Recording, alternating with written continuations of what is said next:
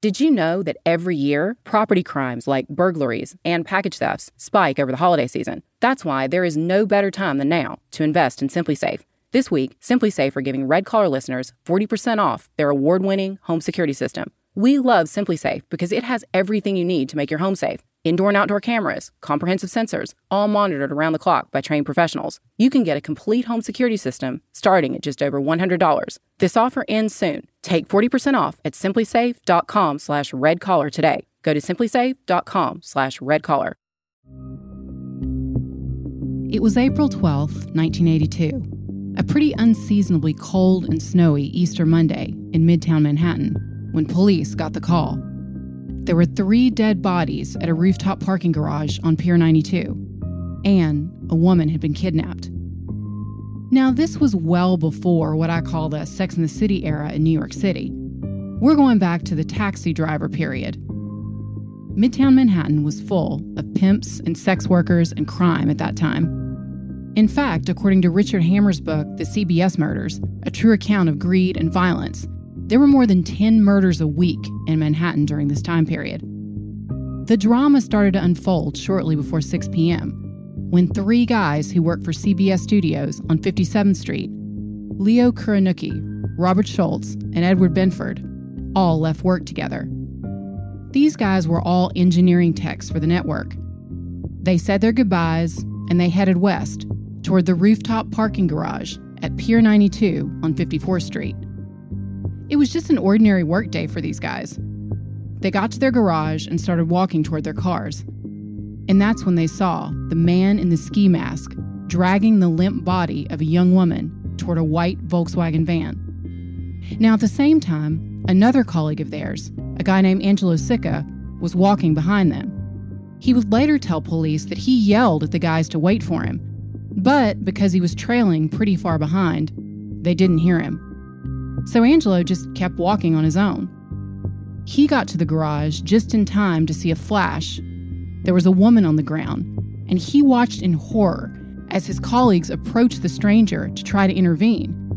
Then he saw the man pull out a rifle, say, "You didn't see nothing," and then chase them down and shoot them execution style in the head, one by one. When the killer pulled out the gun and fired, Angelo heard a soft pop. He realized with horror that the man in the ski mask had a silencer. He was in shock at this point and completely terrified. He thought that he might have just stumbled on a professional hit, and he couldn't tell if the killer had seen him. Angelo jumped into his car, huddled down, and tried not to look up as he drove really fast out of the garage. The whole time, he was terrified that the killer might catch up to him and shoot him too. He looked in his rearview mirror and saw the silver van pull out into the street. But to his relief, it didn't chase him. Angelo found a phone and called the police. Then he called CBS News and told them to send a camera crew, because he knew that this was about to turn into a big story. Officers arrived on the scene. They saw the 3 dead bodies. They saw the victim's blue BMW 320i with a woman's shoes next to it. Apparently, she had lost them in the struggle. The car had New Jersey license plates, and the registration in the glove compartment belonged to Margaret Barbara. Her address was 631 Cumberland Road in Teaneck, New Jersey. The next morning, at around 5 a.m., a bartender in Tribeca had just gotten off work and was walking his German Shepherd down a small street called Franklin Alley. He saw part of a leg and then realized that he was looking at a dead body. Police put the shoes from the crime scene onto this victim's feet and realized that, like a grisly version of Cinderella, they had a perfect match. This was the 4th body that they had found in 2 days, and the search for the killer would lead police to a multi-million-dollar diamond heist, millions of dollars in stolen money, and another mysterious disappearance. It would be one of the biggest murder mysteries that New York had seen in a decade. I'm Katherine Townsend. This is Red Collar.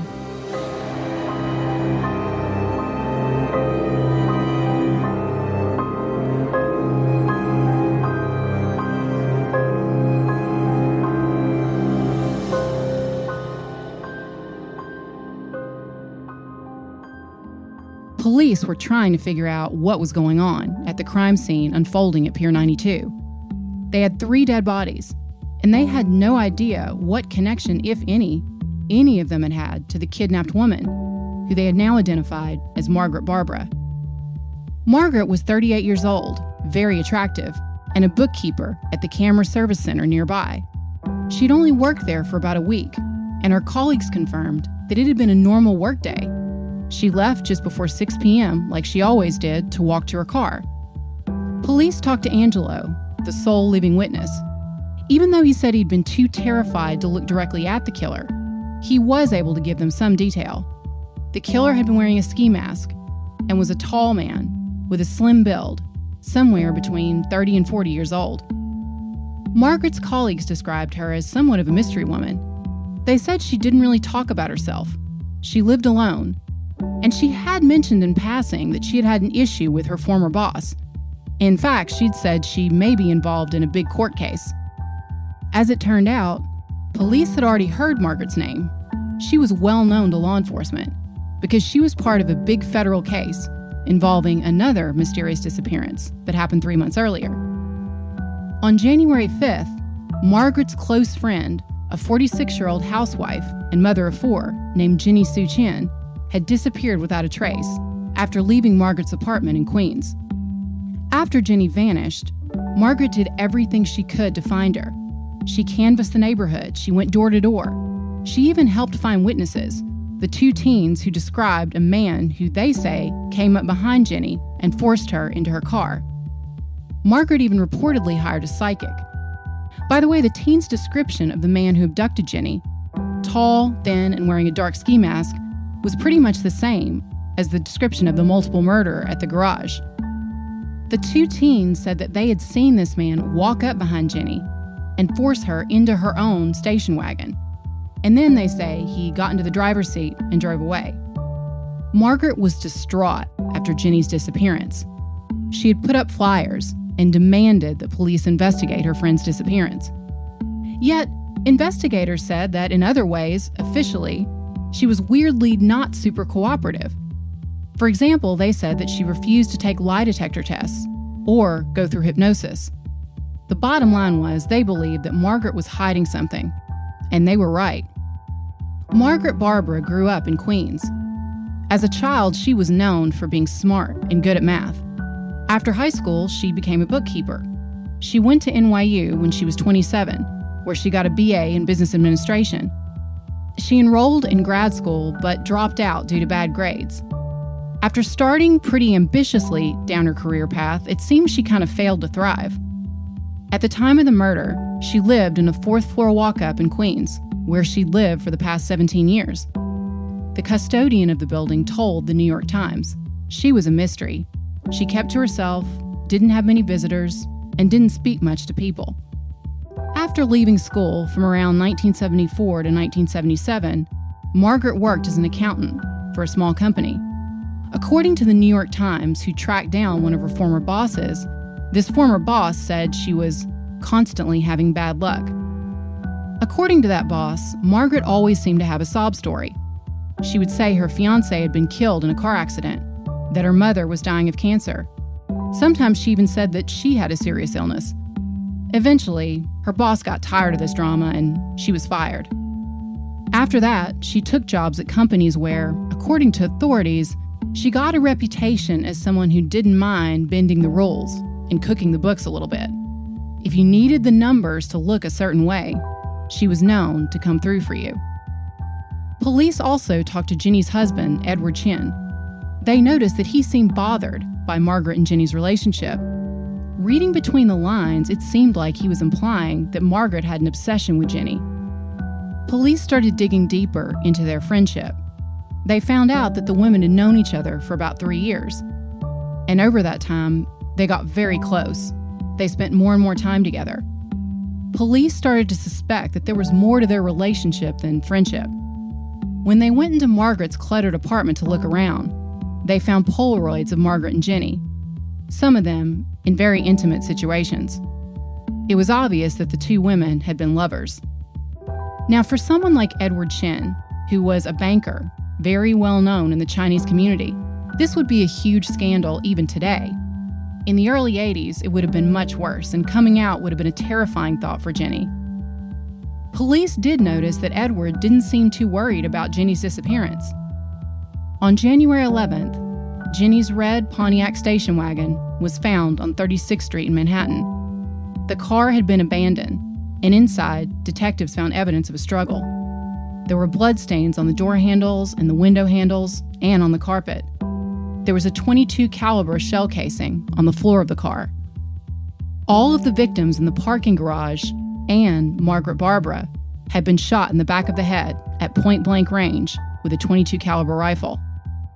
At this point, police were suspicious of Edward, but they had no evidence that he had been involved in Jenny or Margaret's disappearances. So they started taking a closer look at Margaret's story, especially the part where she told people at work about the problem with her ex-boss and testifying in a federal investigation. Police discovered that Margaret was involved in some very shady business with her boss, Erwin Margolis. Erwin Margolis was the owner of a jewelry company called Candor Diamonds. Those who knew Erwin described him as pretty uncouth. He was balding, tall, and very heavyset. He was born and raised in Brooklyn and was a car salesman before he started selling jewelry. He founded the Candor Diamond Corporation in 1974. But he kicked business up a notch in the 1980s when he teamed up with a friend of his, a lawyer named Henry Ostreicher. What these guys were trying to do basically was come up with a get-rich-quick scheme. They came up with an idea, using a system called factoring.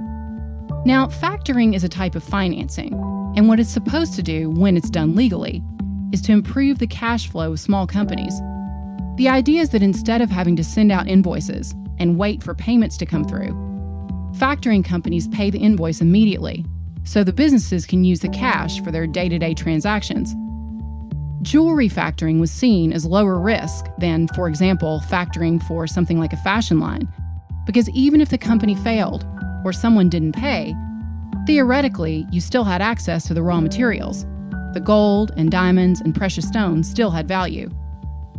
Erwin cut a deal with a factoring company, J.P. Maguire. This company had a lot of capital. First, Cantor would send J.P. Maguire an invoice. J.P. Maguire would immediately transfer 85% of the sales price to Cantor.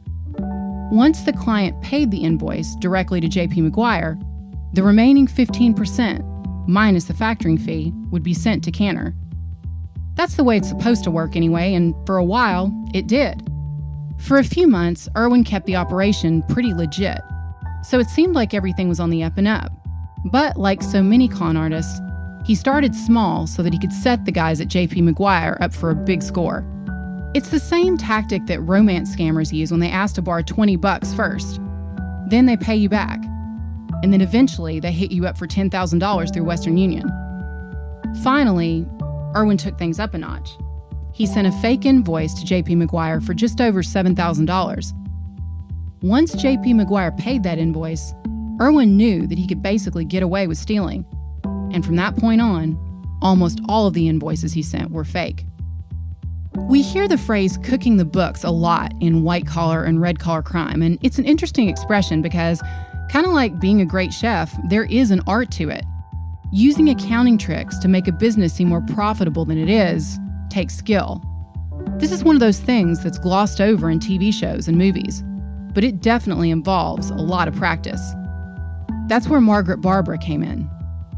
In the summer of 1980, she went to work for Candor Diamond as a bookkeeper. Records in federal bankruptcy court in Manhattan show that prior to the year that Margaret joined the company, Candor was small. They sold most of their items for around $100 each. They had fewer than 10 employees. Their top gross annual sales were around $300,000, but most of the time they had under $50,000 in sales. According to media reports, it seems as though Erwin was pretty open with Margaret about the fraud. He told her about the fake invoices, and she participated in the scam. In fact, he would later say that she came up with new ways to help him scam people. What they were running was basically a Ponzi scheme. The invoices were fake and they were for customers that didn't exist. Once J.P. Maguire paid them the money, they would take that money and use it as collateral to get larger loans. So suddenly, these low-level, small-time jewelers went from struggling with under $50,000 in sales to having tons of cash, millions of dollars in sales, all in under 2 years. Irwin and his wife Madeline, who was in the business with him, started splashing out. They bought their home in the upscale suburb of Scarsdale. They spent $100,000 to redecorate and expand. They bought luxury cars, including 3 Porsches and a Pontiac Firebird Trans Am. They bought property in Florida and a 30-foot sailing yacht. They put $200,000 into a numbered account in Israel. By 1981, the fast growth had caught the attention of someone else, the auditors. And when they came in for the audit, Irwin did an incredible job of bluffing. He told the auditors that they couldn't do the audit immediately. He said there was a jewelry show going on. There was no one to help them handle the merchandise. But he said if they came back the next week, he promised total cooperation. Of course, shortly after this, Irwin and Madeline left their kids with relatives and fled the country. They were headed for Israel. By now, the auditors were figuring out that almost all of Canner's sales were basically works of fiction. Irwin and Madeline had stolen $5.7 million in all. So the feds moved in to seize the assets, but they found less than $10,000 in diamonds on the premises. Irwin and Madeline had grabbed a suitcase and they had cleaned that office out. They took all the money and all the diamonds. This was actually a huge heist, but instead of doing a smash and grab, they did it right out in the open. They told the auditors to leave and come back and just left town. I can't really wrap my head around this. Can you imagine a drug dealer telling police, "No, I'm sorry, you can't do the raid now. It's kind of an inconvenient time, but can you come back next week?" This cooperation doesn't happen with any crime except white-collar crime. While Irwin and Madeline were in the Middle East, they made a trip to Switzerland and opened a bank account there. Madeline took diamonds worth over $2 million that she had put in a suitcase and dumped them into a safe deposit box in the name of her shell corporation.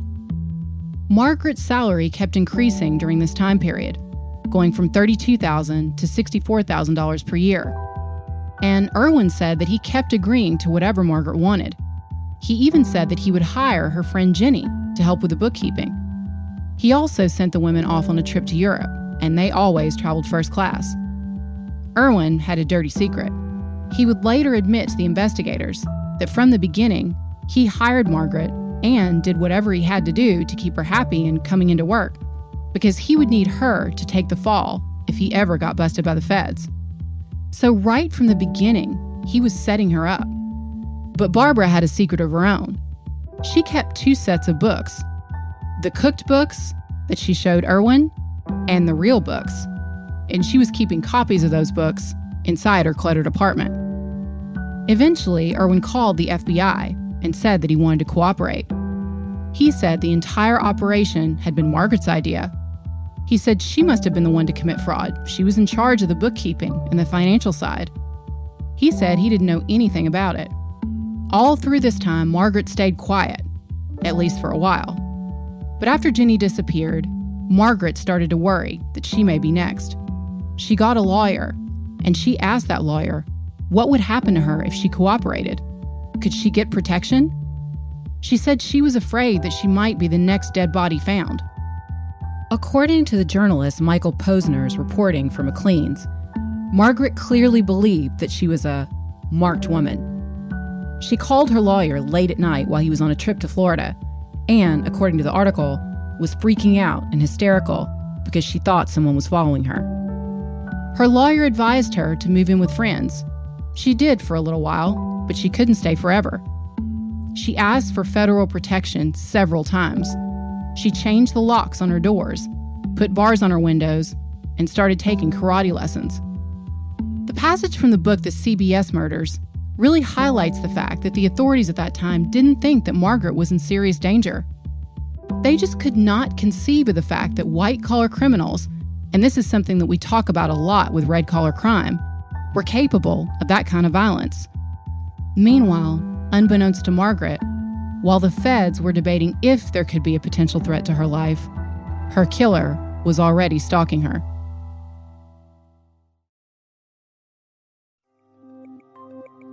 The holidays are coming up, which means that we're leaving home and traveling more often, and that we're also sending a lot of gifts. But it's also the time of year when property crimes like burglaries and package theft spike. That's why there is no better time than now to invest in SimpliSafe.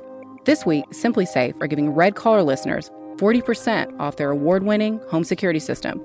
We love SimpliSafe because it has everything you need to make your home safe. Indoor and outdoor cameras, comprehensive sensors, all monitored around the clock by trained professionals who send help the instant you need it. It was even named Best Home Security Systems of 2021 by U.S. News and World Report. You can easily customize a system for your home online in minutes, and even get free custom recommendations from SimpliSafe. These are SimpliSafe's biggest discounts of the year.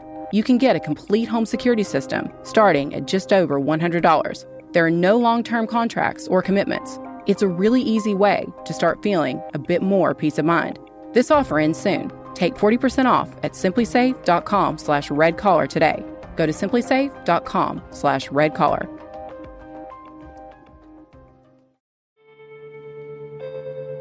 By March, Margaret was ready to start talking.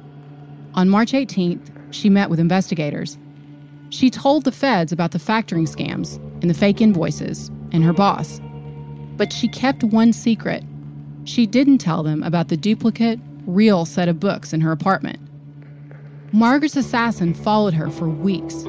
He learned her routine down to the minute. She had been holed up in her house for a long time, but eventually she had to get a job, and that daily routine left her vulnerable. Her killer tried to follow her more than once inside the parking garage, but one of the attendants told him that only monthly customers were allowed in that area. So he found a solution. He decided to go ahead and rent a monthly parking space in that same garage on Pier 92. The FBI came in to help with the investigation. They started doing their victimology investigation. They learned everything about Margaret and her routines. They needed to ID the killer. They tried everything they could think of. They even asked for photographs that had been taken by passengers on a ship called the SS Rotterdam. It had been docked during the afternoon at Pier 90, but they had no luck. Some people in law enforcement believed that the hitman may have already been killed. They pointed out that this looked like it was supposed to be a professional job, and the hitman appeared to have screwed it up really badly. One law enforcement source told Maclean's magazine, "The hitman will probably be dead by the end of the week." Then one of the investigators had an idea. He decided to start checking applications for those monthly parking spaces. At first, they were worried this might have been a wild goose chase, but they found that between April 1st and the day of the murder, there had only been 5 applications made in total, and only one was for a van. That van was registered to a guy named Donald Nash. Now they had a name, but they didn't have enough information to arrest him. As far as they knew, this guy had no obvious connection to Margaret. But at some point, Donald Nash had reported his van as stolen, so police were able to use that to locate and search it. Donald Nash was arrested in Kentucky. To everyone's surprise, Donald Nash seemed like a pretty regular guy. He lived in Teaneck, New Jersey, with his common-law wife and daughter. He was a building contractor, and he was known for helping people around the neighborhood fix things, usually for no cost. But he also had connections to organized crime, and he did have a rap sheet. His criminal record included things like burglary and forgery and other scams. But until this, he had nothing violent on his record. In the pre-rideshare time, before there was Uber and Lyft, New York City cabs were incredibly valuable. Buying a taxi medallion could cost hundreds of thousands of dollars, and most drivers didn't have that kind of money. So often they would rent their cabs. And Donald figured out a pretty lucrative scam: cab cloning. Basically, it involved painting a car to look like a cab, then stealing a taxi registration number and creating a fake taxi cab. He would then rent this out to taxi drivers for around $300 per day. Donald had pleaded guilty to the scam, and he was given a 20-day sentence at the Manhattan Correctional Center. The MCC, by the way, is the notorious prison where Jeffrey Epstein was incarcerated and found dead. Donald was supposed to show up and surrender to police to start the sentence on Tuesday, April 13th, 1982, the day after the murders. Then they found the connection between Donald and Irwin. The lawyer, Howard Ostreicher. Howard, by the way, would eventually agree to cooperate with authorities and get immunity from prosecution at both federal and state level. Howard would later testify that he had suggested Donald for the job. He said that Irwin wasn't sure and made comments along the lines of him not being sure that Donald would be the right man for the job, but he agreed to meet him. So on December 1st, 1981, according to Howard's testimony, Donald Nash met Irwin in the back room of a deli in Midtown. Then, like something in a scene straight out of Goodfellas, according to Howard, Irwin and Donald communicated through kind of a code language. He said they did not converse, but used sign language in saying how much would be charged for the elimination of the witnesses. Irwin agreed to pay Donald $8,000 for each murder. He also gave Donald information on Margaret and Julie, their address, their license plate numbers, their daily routines, etc. Irwin was very clear about something else. He wanted to make sure there were no witnesses to these murders. He wanted people to think that Margaret and Julie had left town together and taken all the money with them and flown off to a happy ending. Given their situation and the secrecy they were dealing with, this plan could possibly have worked. Donald said fine and agreed to do the job. His plan was to eliminate Margaret first. The problem was, at this point, Margaret was already scared. She knew that someone could be after her. She also knew that Irwin was a dangerous guy, and she was being extra careful. She spent most of her time at home alone. Occasionally, Jenny would come over, but when the two women were in public, Donald felt that there were too many people around to make a move. And this case has another surreal twist. At one point, Donald said that he did see an opportunity to get rid of them both at once. He was following them when Margaret's car broke down. He ended up getting out of his car, walking up to their car, and actually fixing the fan belt. He said that he thought about killing them right then, but he decided, once again, there were just too many people around. By January, Irwin was getting impatient, and he let Donald know that the pressure was on and that he needed to take care of business. Since Donald felt that he couldn't get to Margaret, he went for his second target, Jenny. On January 5th, he came up behind Jenny when she was getting into her car, forced her inside, and shot her in the head.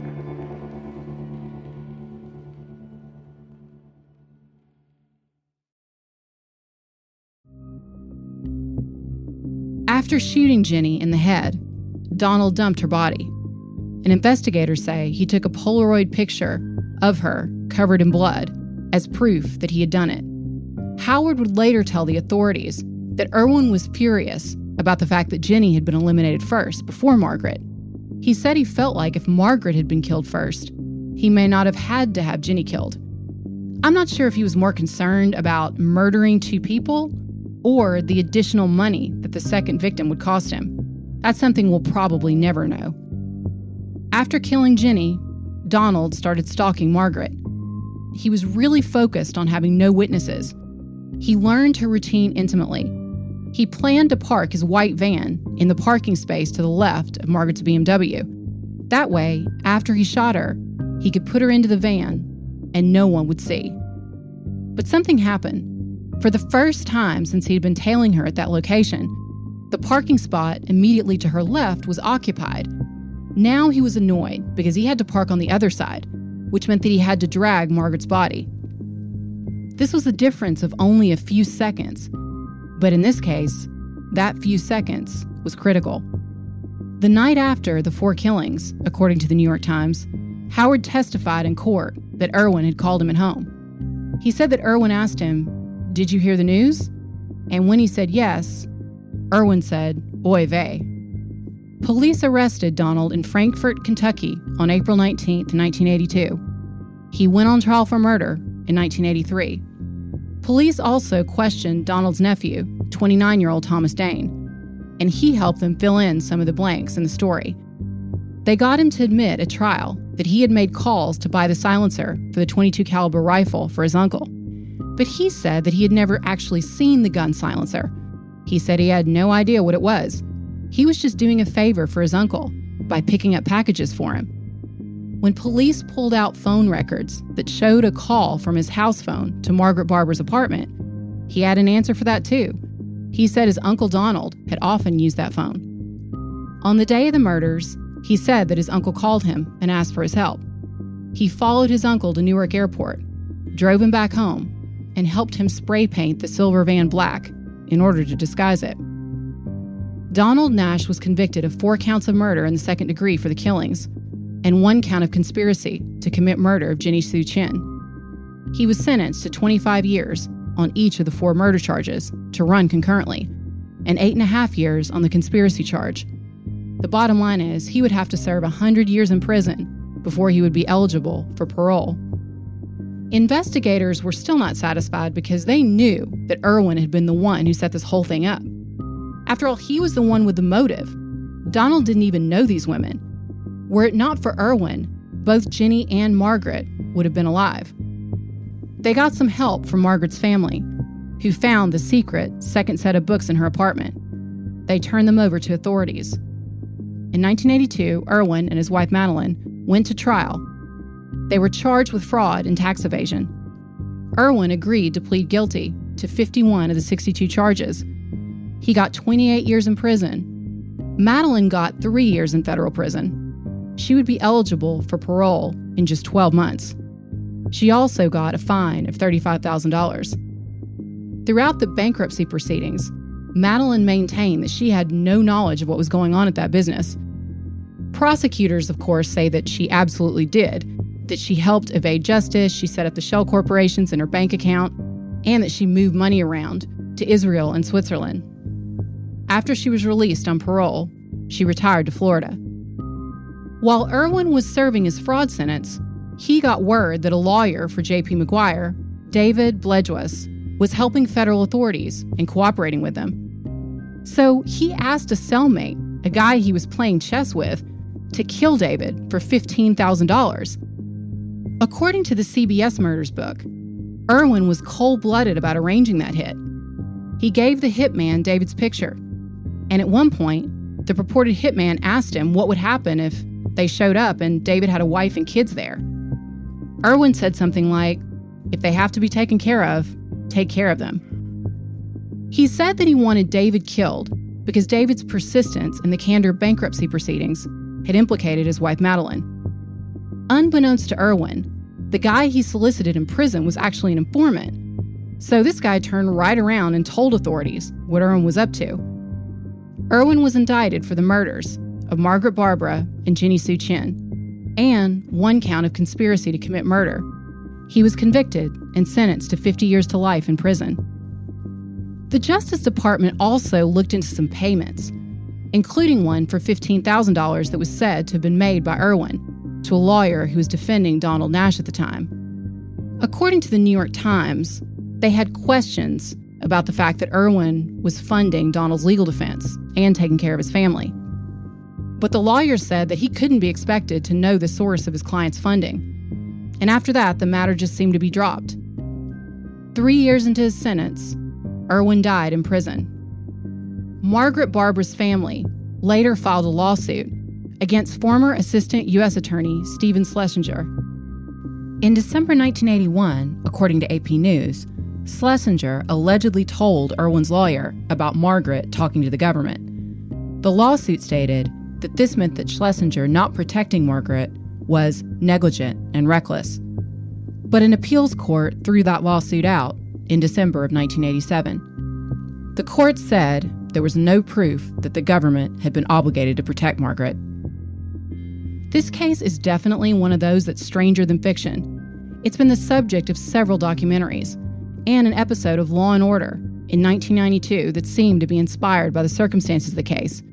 The episode was called Severance.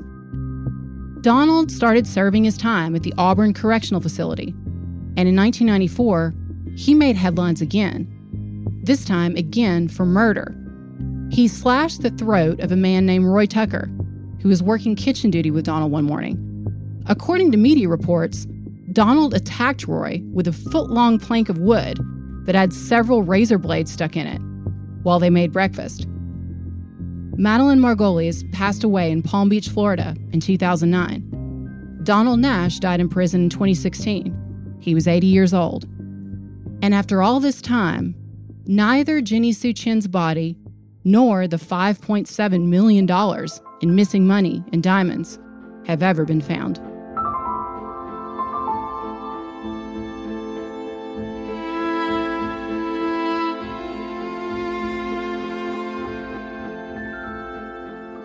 Red Collar is an AudioChuck original podcast. Research and writing by me, Katherine Townsend, with production assistance from Melissa Gostola and Resonate Recordings. You can find all of our source material for this episode on our website, redcollarpodcast.com. So what do you think, Chuck? Do you approve?